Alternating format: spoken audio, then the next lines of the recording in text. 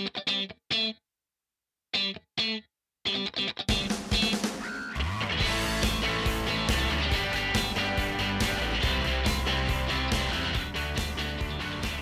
to Buzzed in Baltimore, a podcast about craft beverages and bars in Maryland. This episode is very special as we'll be talking to award-winning photojournalist Joe Giordano, who has been shooting Baltimore nightlife for decades.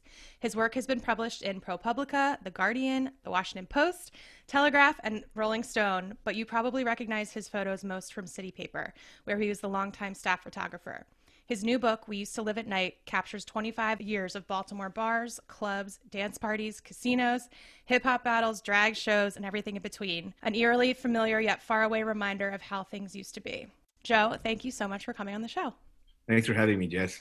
Yeah, no problem. How have you been? I know you've been so busy. It's been quite the January for you. Yeah, it's been pretty quiet. There's nothing been going on in D.C. That's been pretty chill. Haven't political. been down there. Thank God there wasn't a bunch of people storming the Capitol. No, it's been pretty busy between working on the book with my publishers, the Culture Crush editions out of New York, going back and forth with them and dealing with this D.C. stuff. It's finally quieted down. So. Yeah, for listeners who don't know, Joe and my former colleague Ron Cassie have been covering, the storming of the Capitol, the inauguration, and there's some great pieces on Baltimore Magazine's website if you want to check it out. But we're here to talk about you and your sort of career in nightlife photography. So I know you're originally from Baltimore, and then you've lived around the world, and then you came back to Baltimore. Is that like a good summary of your biography? Yeah. I lived in Seoul, Korea, South Korea. I lived for about 5 years in Prague before coming back here. The UK, yeah, I travel around, so. Yeah, so you've seen a ton of cities, which is kind of an interesting context for how you've seen Baltimore too. And I try to go to the bar scene in every city. So you and me both. Right before lockdown, in the October before lockdown, we my friend Paula and I found this incredible legit speakeasy in Soho. She knew of it through word of mouth, and it was so hidden. We walked by the door like 3 times. Like it was a little side street, and it had no signs on the door. It wasn't even like a club looking door, right? It looked like, like you would, pee against it at like 3 a.m. Right. It had graffiti on it, but she's like, I think this is the address. And we went in, and it was like, walk down these stairs, and it just like Brewer's Art just opened up. They had like 200 types of single malt and like complete that's awesome. London like speakeasy. Was there a password situation or no? No, you get buzzed in, and okay. they have a camera, so we saw that on the little video doorbell. So I guess they just see, because London is pretty open, so they don't want to discriminate, right? So they're not, it wasn't like a passporty thing, but there was a door buzzer with a camera that we found. Oh, that's so awesome! But the door was like legit. We walked by like 3 times, like you didn't even see it. It was wild. And then we just went downstairs, and I was like, I'll have one of those, please. And the guy's like, been here for 4 hours. I'm like, yeah, same one. I'm good. Thank you. Yeah. Oh my God. 50 pounds for a drink, but. That's the best way to see a city though. You just like, Danny and I always like to kind of bar crawl. You have like one drink at a bar and just keep going. And then you'll find the place that you want to have more than one. And yeah, I miss it. It's the best. So I wanted to kind of like go back and ask if you remember the first time you picked up a camera to document a night rather than just taking, like, there's a difference obviously between taking photos of your friends or taking photos of a band and then really like thinking in a photojournalistic way. So I wondered sort of the first time you remember doing that in Baltimore. Yeah. So like in the mid 90s, before I moved, I was living in what they now call Brewers Hill, is Highlandtown. Right. Hollandtown. And I actually, it's funny, I have a little, have you interviewed Brian Strumke yet on your show? I actually have not. I've interviewed him off air like 4 stories. Yeah. You talked to Strumke, right? Yeah. Brian Strumke and I know each other, and we become friends because I used to live in his parents' old house in Highlandtown. Oh my and he gosh. found a box, and when they moved, they divorced and sold the house. Anyway, he bought the house from them. he found a box with my dad's dog tags in it and tracked me down on Facebook and was like, "Hey, dude, do you know this guy?" I'm like, "Holy shit, it's my dad's dog tags." He's Holy like, "Yeah." I'm shit. like, "Is it like South Conkling Street?" Yeah. And he's like, "Yeah, dude, I live here now." I'm like, "Whoa, I used to live there." Like that was like I lived there for like 3 years. Oh my gosh. So Um, this is the guy that has Stillwater the beer, and Of Love and Regret used to have big guy in the sort of beer nightlife scene if people don't know. yeah. I mean, Strunky's a genius. We could talk all day about what I think about Brian. He's a brewing genius. Anyway, Yes. but my point was is I was living there with a couple of roommates, and I was working for a photographer in Fells Point as an assistant, and I got exposed to photo books and things. So I had been about 22, 23. So I was working with this photographer. He's actually the studio I worked at is that green building right next to bar on Shakespeare Street on the Max's side of Shakespeare Street. Oh, There's a yeah, yeah. green building on a corner right next to bar. Yep. Right. So that's Or Lancaster Street, right? whatever. Yeah. Yeah. Lancaster and Shakespeare. Lancaster, Yeah. I think, is the one that runs perpendicular or Yeah. parallel to Broadway. Yeah, Right. yeah. Anyway, Right by bar. so I gotcha. yeah. So I would go to bar. This is great. Like 90, 95, 96, like that time in Fells was wild because you had Wharf Rat would do the 3 for 3, right? Mm-hmm. These bars no longer there. Wee Peters, where Gemini is now, right? And Blarney Stone, that was one bar. And next to him was this place called Mike's, and they would do 3 for 3. And then you had Bohager's. Oh, of course. Which had this all-you-could-eat buffet for happy hour, right? Yeah. So I fell in with like the same age group, like this crew of people, men and women, that worked for like RTKL down there. Like we were all in Fells at happy hour, like every week, every week. So Thursday and Friday, we were happy hour. I worked for a photo studio, so I was like, I didn't have to be there like 10 in the morning, right? So we would go like 10 15 people strong, and if everyone got $6, everyone got 6 beers, and 15 people would just put on a table, we would be smashed by like 7 o'clock. Right. Yeah. But so I started noticing, I started to like walk around the city during that time, like at night, and through working through this photographer.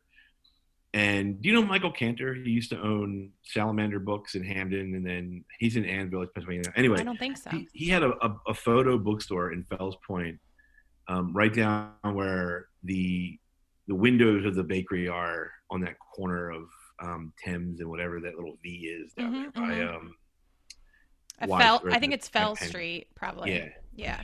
But anyway, so he had this bookstore. Anyway, so I was just getting into photography, and I saw this, Brassai's book on Paris at night, Paris Nuit, and and I was like, wow, like, this would be great because Baltimore has all this old Belle Epoque architecture and things, and people like tend to be snarky about Baltimore or say, oh, it's John Water, whatever. But it's a very you could double this for like Paris and parts of Baltimore. Like there's alleys and parts of Mount Vernon that if I took a photo of someone there and wrote, greetings from Paris, you wouldn't know. You wouldn't know. You know what I'm talking about. So I was like, wow, this is great. So I had just gotten my first camera, it's a Minolta X700, 35 millimeter.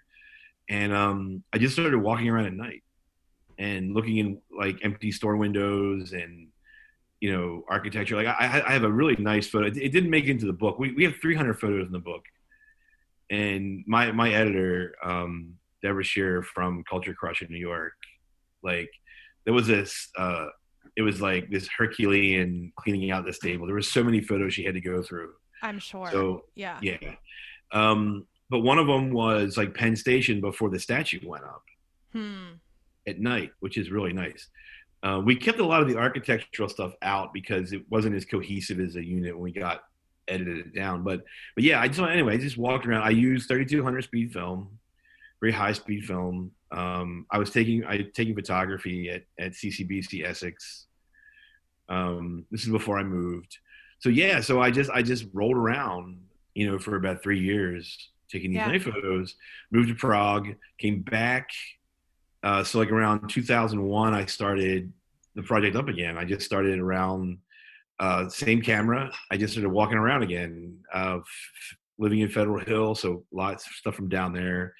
Went uptown, and then around, as the 2000s progressed, there were drag shows, and the nightlife started picking up. H&H Building, I had my camera there. So yeah, it just built up to this big portfolio of nightlife.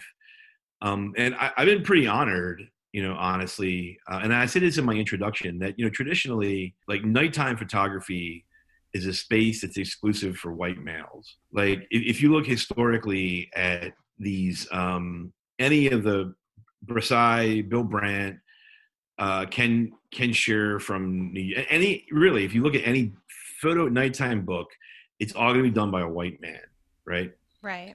Because our privilege to walk around at night is just that, right? Like, Yeah. a woman or a person of color, that experience and that fear of walking around at night is going to be totally different. Where I walk through this world, with a privilege of being a white male, that no one, I can walk through Patterson Park with a camera and not have to look over my shoulder, or I can Yeah. enter the police, go down to the headquarters building and just walk in and be like, hey, just because of the way I look.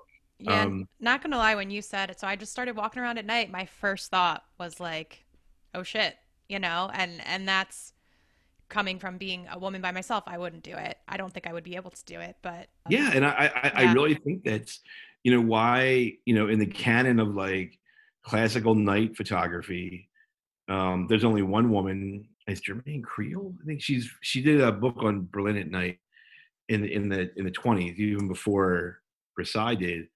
But after that, unless it's a scene, right? And so, this whole nightlife genre of walking around at night, like, that's dominated by the white male photographer.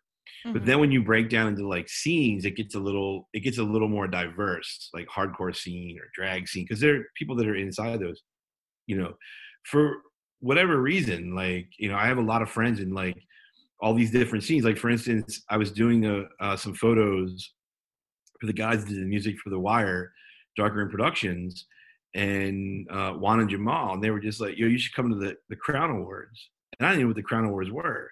And there were these underground hip hop awards that were held at the Five Seasons. The Five Seasons is it used to be behind that Dunkin' Donuts on Guilford, where the Sun Building is. There's a shopping center there. Hmm. Back in there was a place called the Five Seasons, and like, it was these underground hip hop awards that were these fantastic, like, the local hip hop scene just pulled together to give awards to like the best people of the underground hip hop scene, That's right? awesome. But Yeah. it was like invite only, and I was really honored to work with Jamal and Juan, like, and they were just like, "Yo, just roll up and get some pictures." So yeah, so like, that's like, there's a big part of the book that's that scene. Yeah. And then I got invited. I did these portraits that ended up for the Advocate, of the drag queens at Pride one year. This would be like 2012, I think.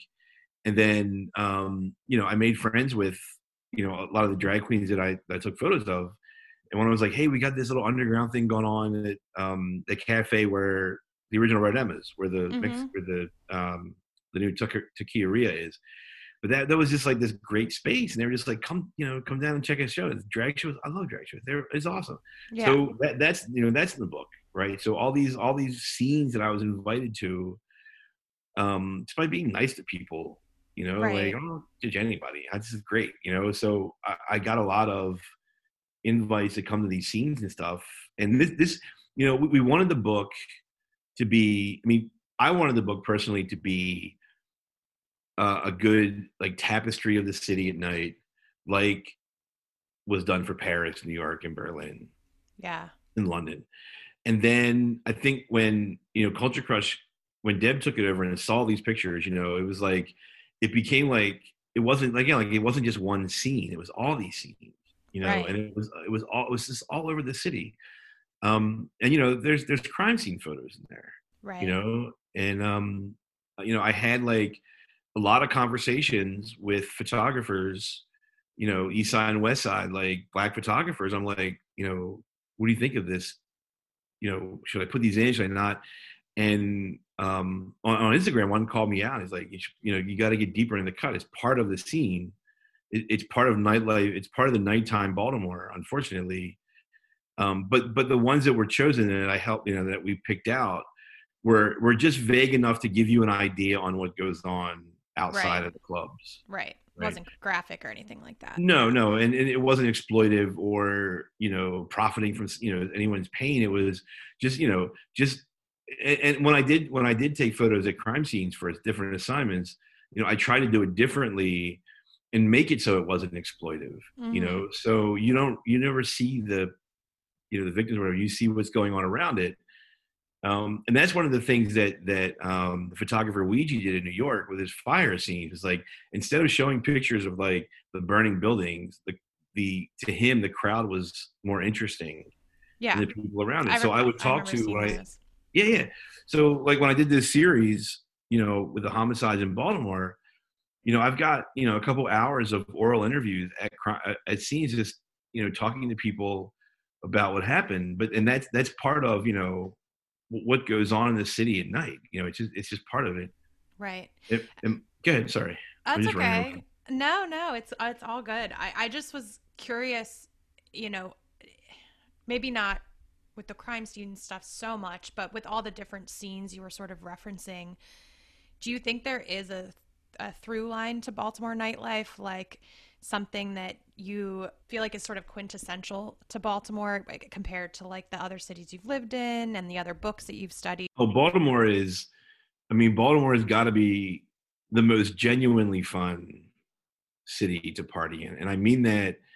If you go to London, or you go to Prague, or you go to even like Reykjavik. I've been to Reykjavik 3 times, and not like for nightlife stuff. Like, and you're in these cities, and you're like, or New York, right? You're like, I'm in New York. I'm trying to have a good time because I'm in New York. But Baltimore is like, it goes back to that Odell's. Odell's was this very famous club on North Avenue.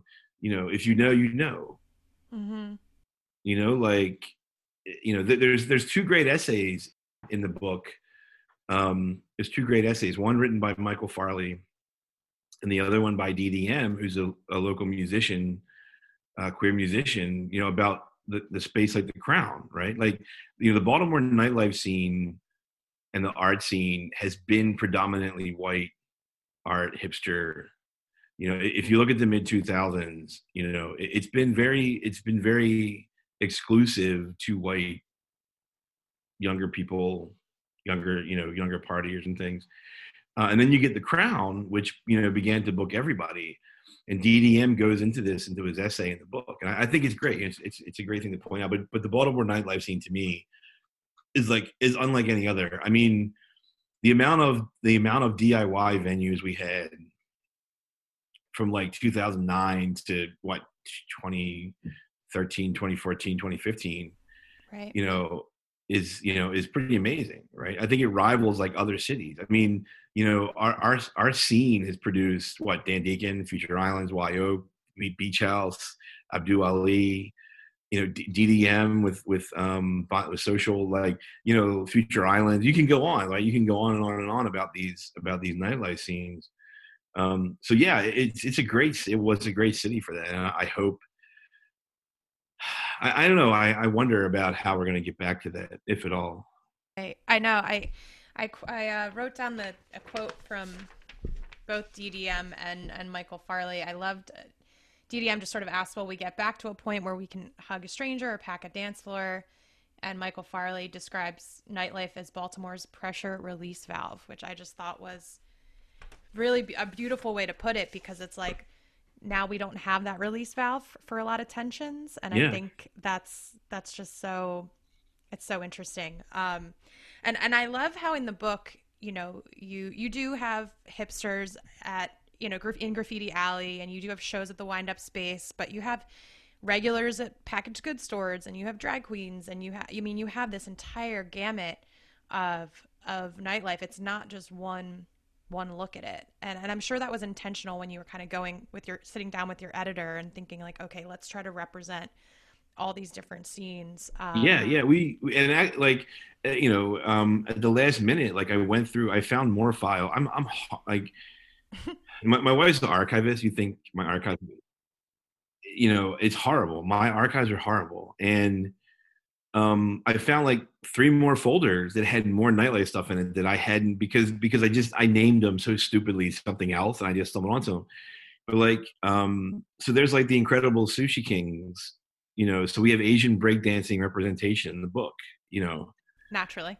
yeah, well, no, but I mean, but that's, but see, that's to me, like, that's important. Like, I have a proof, and I took it to, we went to hang out with some friends of ours in their backyard, and the wife is Vietnamese, and I was like, hey, Annie, or take a look at this, and she, she's represented in the book with a big earring, but anyway, she was so like she couldn't believe that we had like Asian breakdancers in there. She's like, "Oh my god, like you got like Asian representation." And which is a very it's a small scene, and like you brought up the graffiti alley party, which ironically was the Asian night market after party. That's what I was wondering if yeah. So it really wasn't a hipster. That was DJ Sean Smallwood, and that crew that did that, but that was part of that was called like the Market Underground. That was like a midnight to whatever party, right, in Graffiti Alley, and that actually wasn't hipsters. That was they sent you from the Asian night market over to that party. There were hipsters in that photo. Oh no, there were. I know, no, there were, but I mean, like when you look at like the, I know, like venues like Fifth Dimension where Future Island's playing. That is like. That is like undistilled white hipster, right? Yes, that is like 100%. Were there Future Islands, maybe one or two, fans of color of Future, but it was mostly white Micah kids. But that particular Graffiti Alley party was put together by the Asian community of the city. Yeah, no, that Charm City Night Market, that whole event was so well done. It is cool that you have representation from so many different things. And it's funny you bring up the earring photo. That was one that struck me as just super beautiful. And then the other one that I loved was the sort of the top of a man's cowboy hat lit by like a that was Pop's Orioles Tavern. lamp. Yeah. Pops and Dundalk. Yeah. I like love. I'm gonna get a print of that. I love that photo so much. So I just wonder when you shoot these details like that. Obviously, I know it's an art form and you're intentional, but do you realize it at the time, like, wow, I got this beautiful moment, or are these things that you might see later on and realize how great they are with time? It's a good question. I think the answer is more of your first one. Yeah. And it's weird. I was just thinking this today. Like, I shoot film, and I was going down to take some pictures at Brendan Doerr's place, and I brought my little film camera, and I realized that I've had that roll in there for a month, and that's because I don't just like take. Oh, that's awesome. Take.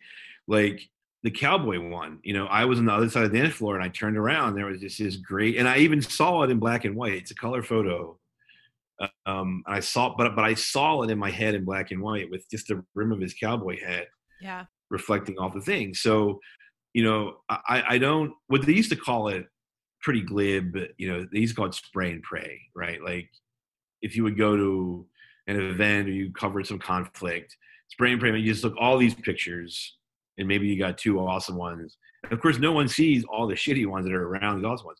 Right. But for this project, I mean, with the portraits, with the dance stuff, I was really surprised how little I had like at Wind Up, because I got the pictures that I wanted. So I didn't have like 300 Wind Up space photos. Like I had like 40, out of everything. Wow. Because I just got the ones that I wanted, and then that was it. Yeah. And I'm curious too, and this is probably a question you get a lot, and you might not even realize how you do it anymore because you've been doing it for so long, but how do you kind of become a fly on the wall and sort of blend in so people aren't realizing, okay, I'm getting a photograph of myself taken and, they want to pose, or, how do you get these genuine moments where people don't even notice you anymore? Well, it's kind of, it's actually kind of the opposite, right? So because I am a type photographer that like asks consent before I really get into like for instance, there's quite a few of the burlesque dancer. There's a burlesque scene in the book. I tracked down every one of those pictures and got permission, just verbal, like, hey, and they were just like, oh wow, like thank, you know what I mean, like I went and made sure that I had the consent of the people that were in there. So when I would go to these spaces, like I wouldn't be a fly on the wall. I'd barge in to the point where I would just get assimilated and then just take pictures once people were comfortable with it. And so they wouldn't look awkward and they wouldn't really pose. Right. Yeah. There are a couple pose shots. Like I love the shot of the two guys, the guy kissing him on the head, his partner on the head. Oh yeah. That was at Grand Central the night that I had the best election night coverage. I was at Rope Walk. Which election? Obama's reelection. So Got what, it. 2014? 2012. 2012, yeah. Yeah. So I was at Rope Walk, which is this notoriously Republican bar, when he won, and there was this big meltdown that like he had won re-election. And I ran up to Grand Central just in time to shoot the passing of the Gay Marriage Act in Maryland. So I had all these like great, that's where that picture came from. Like this great, but I mean, I had a great night. Like the fascists lost, and I ran up to, to Grand Central and got like when the gay marriage bill was approved. That was a great night. But that's where that came from. Okay. That's such a great story. Yeah, there's a lot of red maple photos in there too. I got to give a shout out to Heidi Klotzman. Oh my God, Queen of Nightlife. Yes, she did my acknowledgments. I don't know if you read that. I did read your acknowledgments. She's awesome and has been doing the damn thing for a really long time, and has found so many unknown artists and made them known. And but she's, I mean, a lot of her parties I was invited to, so I got to see all these different scenes, that she put together. I mean, she put so many parties together with different types of people coming together that, like all the Red Maple scene, right? Like open mic and hip hop, like all that stuff was, she was responsible for a lot of that. That's why she got acknowledgement, because I couldn't have done this without the access that I got for a lot of her stuff. Mostly every party in the book, with like the exception of like, Fifth Dimension H&H building stuff, right? Yeah. I was invited to by somebody within that scene, right? Like the Crown Awards, the drag stuff, the sex stuff, like all that stuff was being trusted enough with my work. And I'm very honored and like humbled, really. And people overuse that word, but I'm really humbled by, and I hope I communicated that in acknowledgments, like to everyone that invited, to get invited into a scene to take photo, because people trust the way that you photograph. Right. It's not just like being invited to drink or spend money, but it's like, they know I'm a photographer. They know I document stuff, and to have that trust, like there's this was again, last minute, I found this folder. There were these text only parties that were going on for a minute from like 2011, 2012, 2013. And those were, if you knew a DJ, this is like even almost pre-Facebook. This is MySpace days. Oh, right? Yeah. If you knew a DJ, and they, Baltimore had some really good speakeasies. It was Club Smurf. That had their own money. Club Smurf had its own money.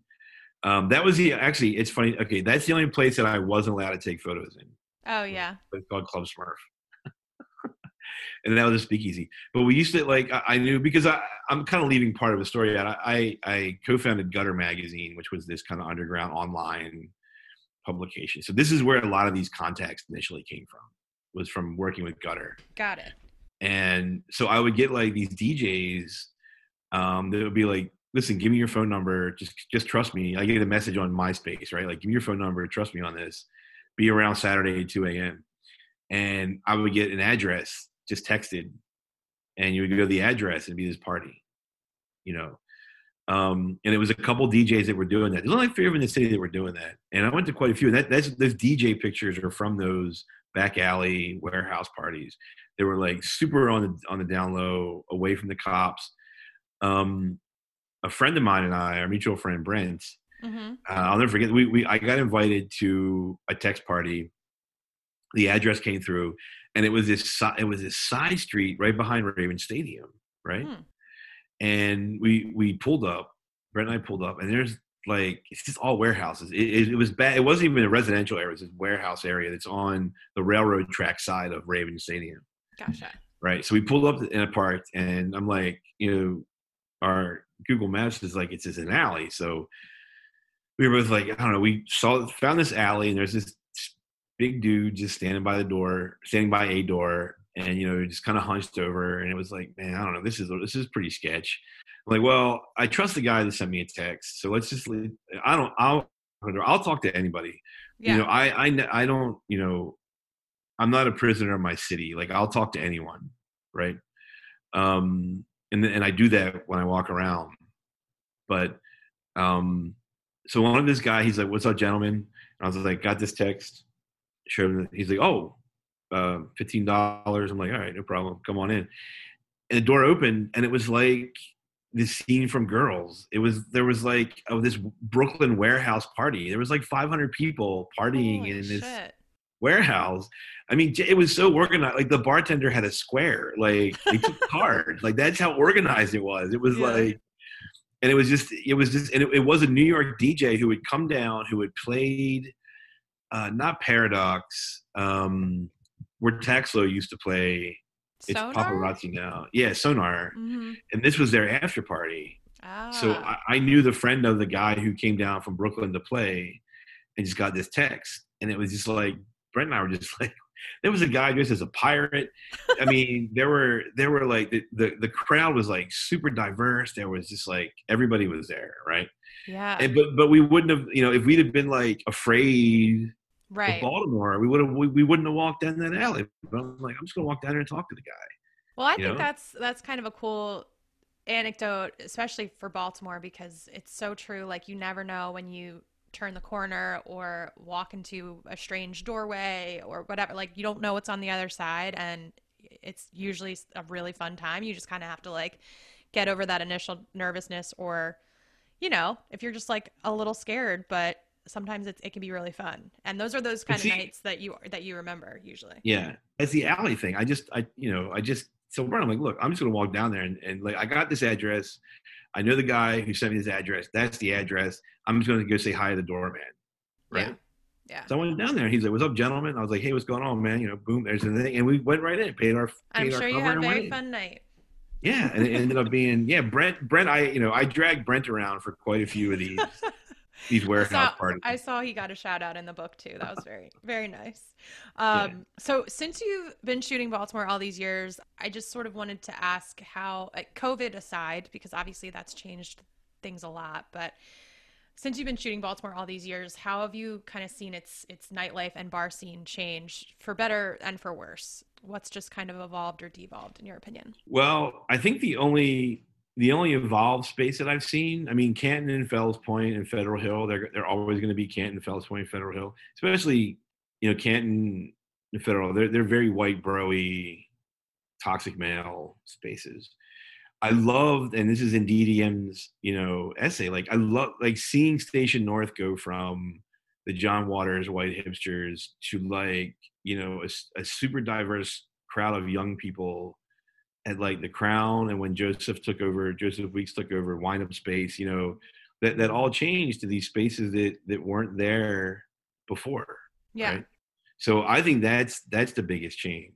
That's like the biggest change, and that's the best change.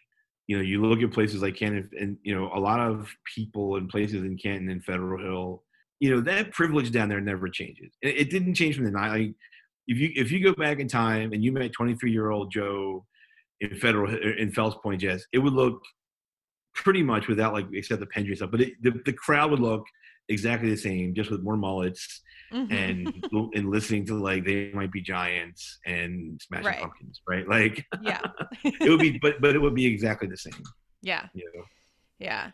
No, I think it's so interesting. Like the more things change, the more they stay the same sometimes. But I do think Baltimore is lucky in some senses that there are still places that can feel the same as it did in the 90s. I mean, you can't say that for a city like New York or, LA or whatever, like pick your American city, because so much has had to change. So we are lucky that we still, hopefully, knock on wood, have dive bars and that they remain and can stay open despite the pandemic. That's what I've I always mean, for a loved. city of our size, doesn't it say a lot that there's no Starbucks in Fells Point? They barely had Quiznos, Yeah. No, that is but a that was really the good only chain. point. Yeah. Subway's been there since the '90s. Subway is the closest chain, but they were there they've been there since the '90s. Yeah. But yeah, I mean that's a before COVID, that's a major tourist destination, bars, restaurants, and there's no juice bar, Starbucks, any chain down there. Yeah, that's pretty amazing. I think, and the fact that There's no Starbucks in Federal Hill. Is there? No. Yeah. Where's there a Starbucks in Federal Hill? I guess you're right. There's just there's that one coffee shop that's been there forever. Spoons. Yeah, exactly. Oh my God. All right. But I mean, most cities would kill not to have, juice bars and Starbucks on every corner, and we don't. There's no Starbucks in Station North. That's very true. The lack of Starbucks, you're really pointing this out to me. I'm kind of amazed, actually. There's no Starbucks on the Avenue. No, there's not in Hamden. Right. Great points. Yeah, this is what I'm saying. I do think Baltimore is lucky in a lot of ways, and we kind of forget it because, I mean, you and me have spent many times complaining over certain gentrification and things, but I do think there's a lot about Baltimore that still feels down to earth and laid back and hopefully inclusive. I mean, hopefully the changes are that it's more inclusive now than it's been before, right? So I wanted to do a little rapid fire at the end here, before we kind of plug your book and go our separate ways. This is sort of a quarantine edition because that's all that we're thinking about in our lives right now. So I wanted to ask what your favorite at-home cocktail has been. Oh, favorite at-home cocktail. Well, my wife got this French book from David Leibovitz, and now we're doing all of these like Burr cocktails and Lillet cocktails and like all of these fancy French cocktails. You need to get a copy of this book. Okay. But in there's but we do have another book, The History of the Manhattan. There's a perfect Manhattan that's yummy. But she made this, I think my new favorite at-home cocktail. She made this Rob Burroy, like Rob with Burr, B-Y-R-R Roy. Oh, clever. That's funny. It's fantastic. So Burr is like a liqueur? Yeah, it's a liqueur. It's funny because it's tied into nightlife photography. Like Versailles has a lot of pictures with Burr, like billboards on pissoirs, like in France. Because I'm like, I saw that name before, but Wine Source has it, and it's a vermouthy type. It's not like a chartreuse or a bitter, liqueur. It's more of a mellow liqueur. It's actually really nice to drink by itself. Nice. But yeah, it's this Rob Burroy, which is really good. She's been like pushing that on me since she got the book. The book's called Drinking French, I think. Awesome. It's definitely an essential cocktail book. Yeah. I'm gonna have to add that to my bar. That sounds great. Okay, so cocktail you can't wait to have in an actual bar again. Like I'm talking like inside, sitting at a bar, not takeout, not outdoor drinking. I mean, I'm not really a cocktaily person at a bar. Any drink. I'm like beer, bourbon, single malt. Only because cocktails tend to be out of my price range. Yeah. So I can get like, I can nurse a Dalwhinnie for like an hour where I'll just down a cocktail. Right. I'll nurse a Macallan or something. I do miss. I think I'm actually the cocktails I miss sitting down and drinking are the summer cocktails from Dutch Courage. Those mixers that they started making with the machine. Oh yes. Oh my gosh. They were really good. Like I just miss like getting those at night. And actually, no. Okay, so I do miss warm cocktails like in the winter. Mm-hmm. Like I do miss. I never thought I'd miss this, but actually now that you brought it up, like Bertha's hot buttered rum. Yeah, like, that's exactly what I thought of too. That's Yeah. exactly what I thought of too. When it's snow, if there's snow on the ground outside, especially, Yes. Yeah, like that's what I miss because during the spring and summer, it's usually beer gardens or wine. I don't really do cocktails. Yeah. But yeah, winter is all like we would be like hot cider or hot buttered rum or mulled wine. So yeah, I miss that hot buttered rum from Bertha's. Yeah. And that's not Yeah. something you're like whipping up at home on the regular too. So No, it's like a whole like stick of butter. yeah, I think in that's one why it's cocktail. so good. Yeah. Closed bar that you miss the most. Um, closed bar, like COVID closed or closed, I kind of meant like closed, like a bar the closed. from your, Um, yeah. well, this is like going back to like high school. Like I miss Gampy's. I don't know that. Oh my God, Gampy's is where Maria Louise Bistro is now, Oh my God. Okay. and it was this total like '80s like I have pictures. Somebody posted the menu, and I was looking at it, but it's like the menu is like all these different comic book panels from Spider-Man, right? It's like so '80s, and I went there like it's one of my first like fake ID places, right? Nice. Yeah. But Gampy's was like a good closed bar. Not many have closed. Like what's closed for you? Like not many have like not like you said, not including COVID for which is a lot, but Yeah. like I which mean, closed bar? like Leadbetters, I thought felt like a Okay, really big yeah, symbol when that yeah. closed.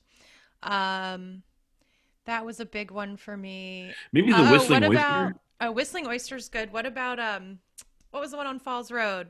Dimitri's. Well, Dimitri's. Yeah. Oh yeah, I Dimitri's. See, Yeah, it makes you laugh every time you well, bring it up makes me laugh Dimitri's. because I went there with our friend Dennis one night, and Hmm. yeah, I don't miss Dimitri's. That's what all my That's not high on friends my list. all my That's not high friends on say my the list. same thing, but I still miss it. There was That's not high on my list. something very old school Baltimore about that place, and Well, no, I mean, there's other old school like Griffin's is that's gone, right? I think so. I They're think they're so. pretty much gone. Yeah. Um, yeah, none of the bars that I like. I mean, I miss Wee Peters in Fells, but those are like '90s, like late Yeah. '90s, early 2000 bars. Midtown Yacht Um, Club, that was a good one. yeah, Midtown. Okay, I'll give you Midtown. All right. All right. I'll give you that one. We got That one was we agree good. on. Yeah. Okay, favorite live show you've ever photographed? I was curious Favorite about this one. live show that I've photographed. Yeah. When I saw that Um, Future Island shot, it made me think of this question. probably I absolutely love that. Was it? It wasn't called Wave Dancer. What was the show they had over? Um, Windjammer. Windjammer. Yes. Wave Dancer made me laugh though.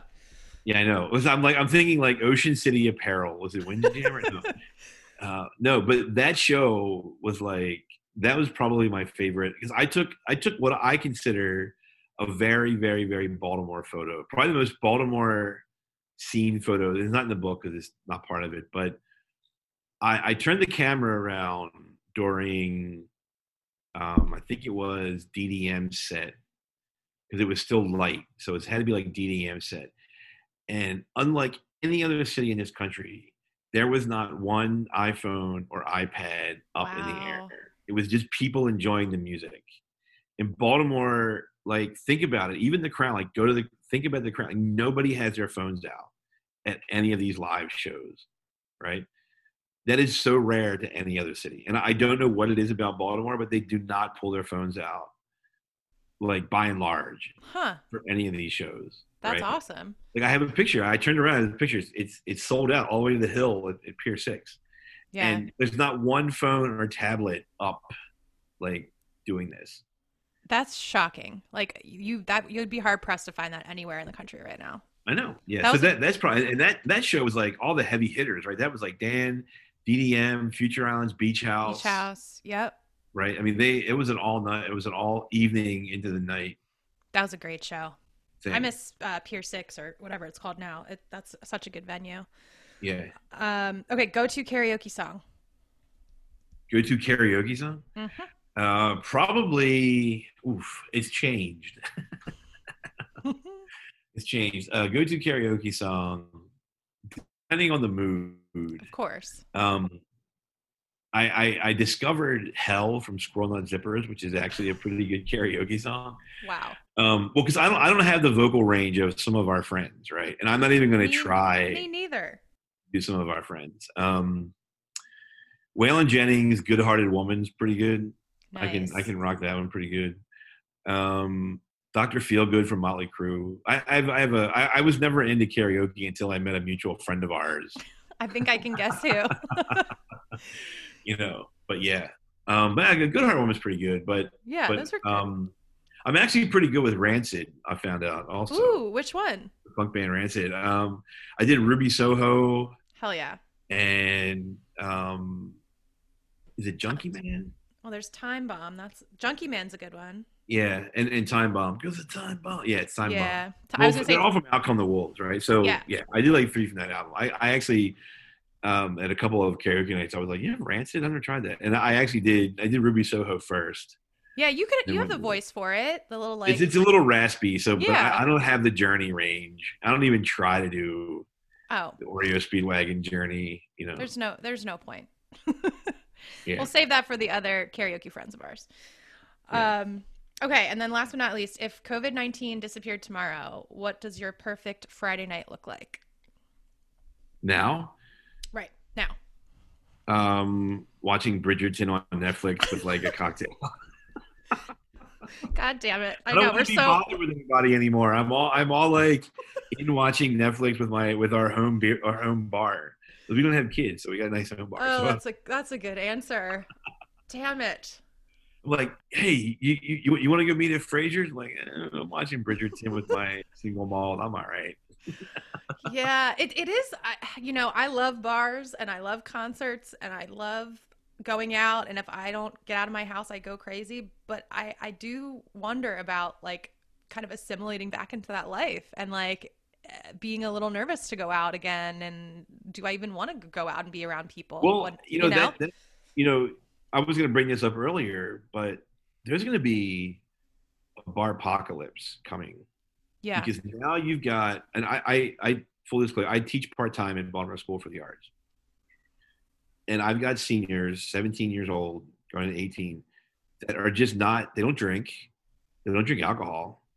Their party is Fortnite or gaming or staying in.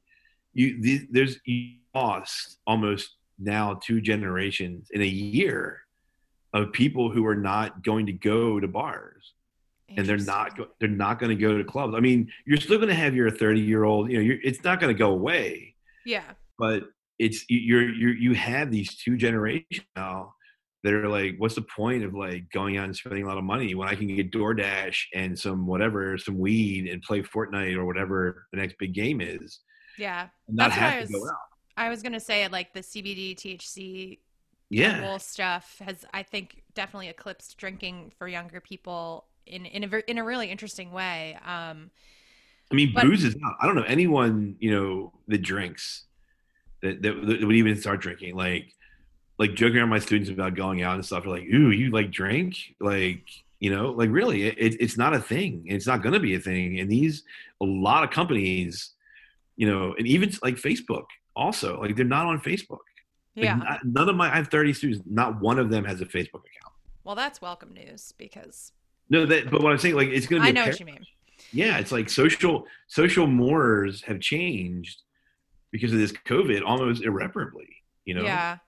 I do think there still is a huge chunk of the population that will be so excited to go back out. And I think bars will be okay because they'll have that business. And I do really think that. But I also think that a lot of drinking establishments, drinking companies will have to evolve to sort of the younger drinker. And I think that you already see it. I just did a piece on. Yeah. Look at colleges, right?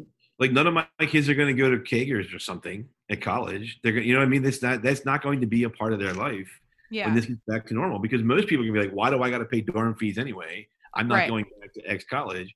So, you're going to, it's a really interesting piece. And I hope someone out there who's a journalist who's smarter than me is monitoring this, because I think it's a really good, it's a really good theme. It's a really good trend piece. Yeah, I totally agree. I just did a piece, not on this, but on sort of the wellness booze industry, which I Yeah. am air quoting because there is no such thing as a wellness alcoholic drink. But you can see alcoholic brands adding wellness language to their products now because people are more 20 somethings, millennial, whatever you want to call them, are more concerned about being healthy than getting drunk. And that's what they've had to do to compromise. But of course, that's dangerous because then you're telling people alcohol is healthy. So there's a whole world to it right now that's kind of interesting. But I'm not going to let you get off the hook with this question.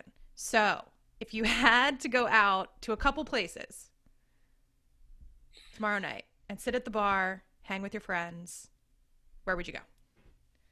Fraser's, Albar, Idle Hour, O'Shea's.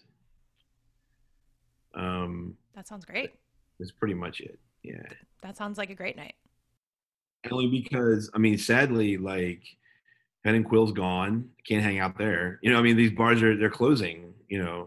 Right. Um, I love the Crown. Probably go. Although the Crown, I'm at the age now, like going at like late 40s. That's are you here to pick up your kid age? I mean, I still have friends that work at the Crown and stuff. I could go at no problem, but I would feel kind of weird, like for certain Yeah. nights. Hey, I'm getting there I'm- too. I hear you. Yeah, I miss the Crown, but no, but definitely like Brewers, Albar, the Mount Vernon Crawl, right? Yeah. O'Shea. Auto bar maybe? Definitely Autobar. Yeah, it's in my neighborhood. They should have been first. They are like that's in my neighborhood, and I Yeah. go. Yeah, I meant like just like sitting. I go to like Autobar. Missed the shows. They asked me what shows bars. Yeah, that was it's in my concert venue. But like going out to a bar and sitting would be something like Brewers, Al, O'Shea's, Idle Hour. Yeah. Live venue, definitely Autobar. Like if we lose Autobar, the city's gonna lose.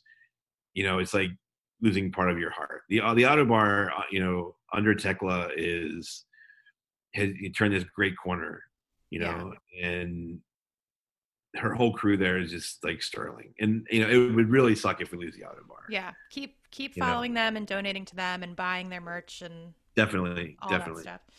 Okay, so before you go, can you remind people how to buy the book and just where to follow your work and Yes. all that stuff? So the book is up for pre-order until it's going to go to press in mid-February.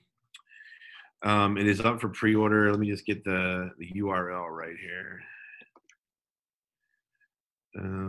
If you go to the Culture Crush, that's culture, CLUTURE crush, like Orange Crush.com. You can go to their shop now, and it's in Culture Crush editions. There's actually 2 books up. They're a new publisher, and I really encourage everyone to check out the other book that's on the site by Destiny Mata, which is all of these like great underground scenes in New York, like Black punks, LGBTQA, queer, trans scene. It's called The Way We Were. It's so colorful. Like mine's all this dour, old school black and white. Destiny's book is just like this breath of just like fresh air color when you see the way it's designed.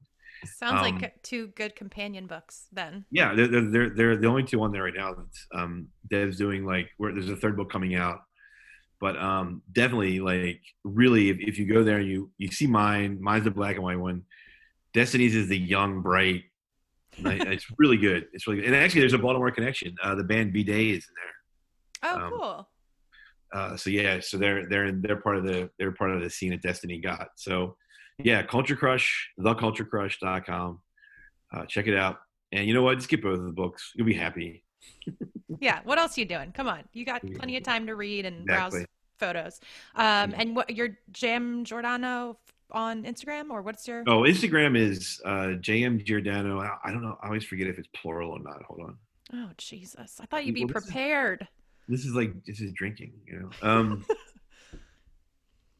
No, I always get my plural. No, it's JM Giordano photo, singular. I always forget if it's plural or not. Okay. So yeah, you follow Joe on Instagram and get his book and just look out for his work. Thank you so much for coming on and chatting about Baltimore and bars and photography. And yeah, it's just good to catch up. It's just like my social time. So I really appreciate it. I feel like I finally earned my guest spot on your, because I listen to your podcast. So I finally Oh, earned my, I'm not a distiller or a brewer I or a know. bartender, but I Well, finally, like, yes, I got on Jeff's podcast.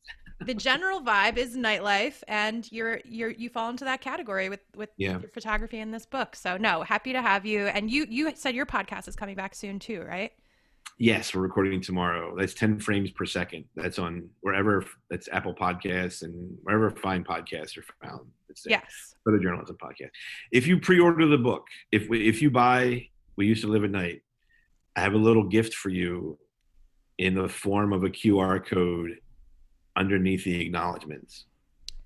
Okay, there you go. So pre-order it, and you will get the QR code gift. Very mysterious, but I bet it's great. Pretty good. Awesome. Well, thank you, Joe. Congrats on the book, Thank you. and I'll talk to you soon.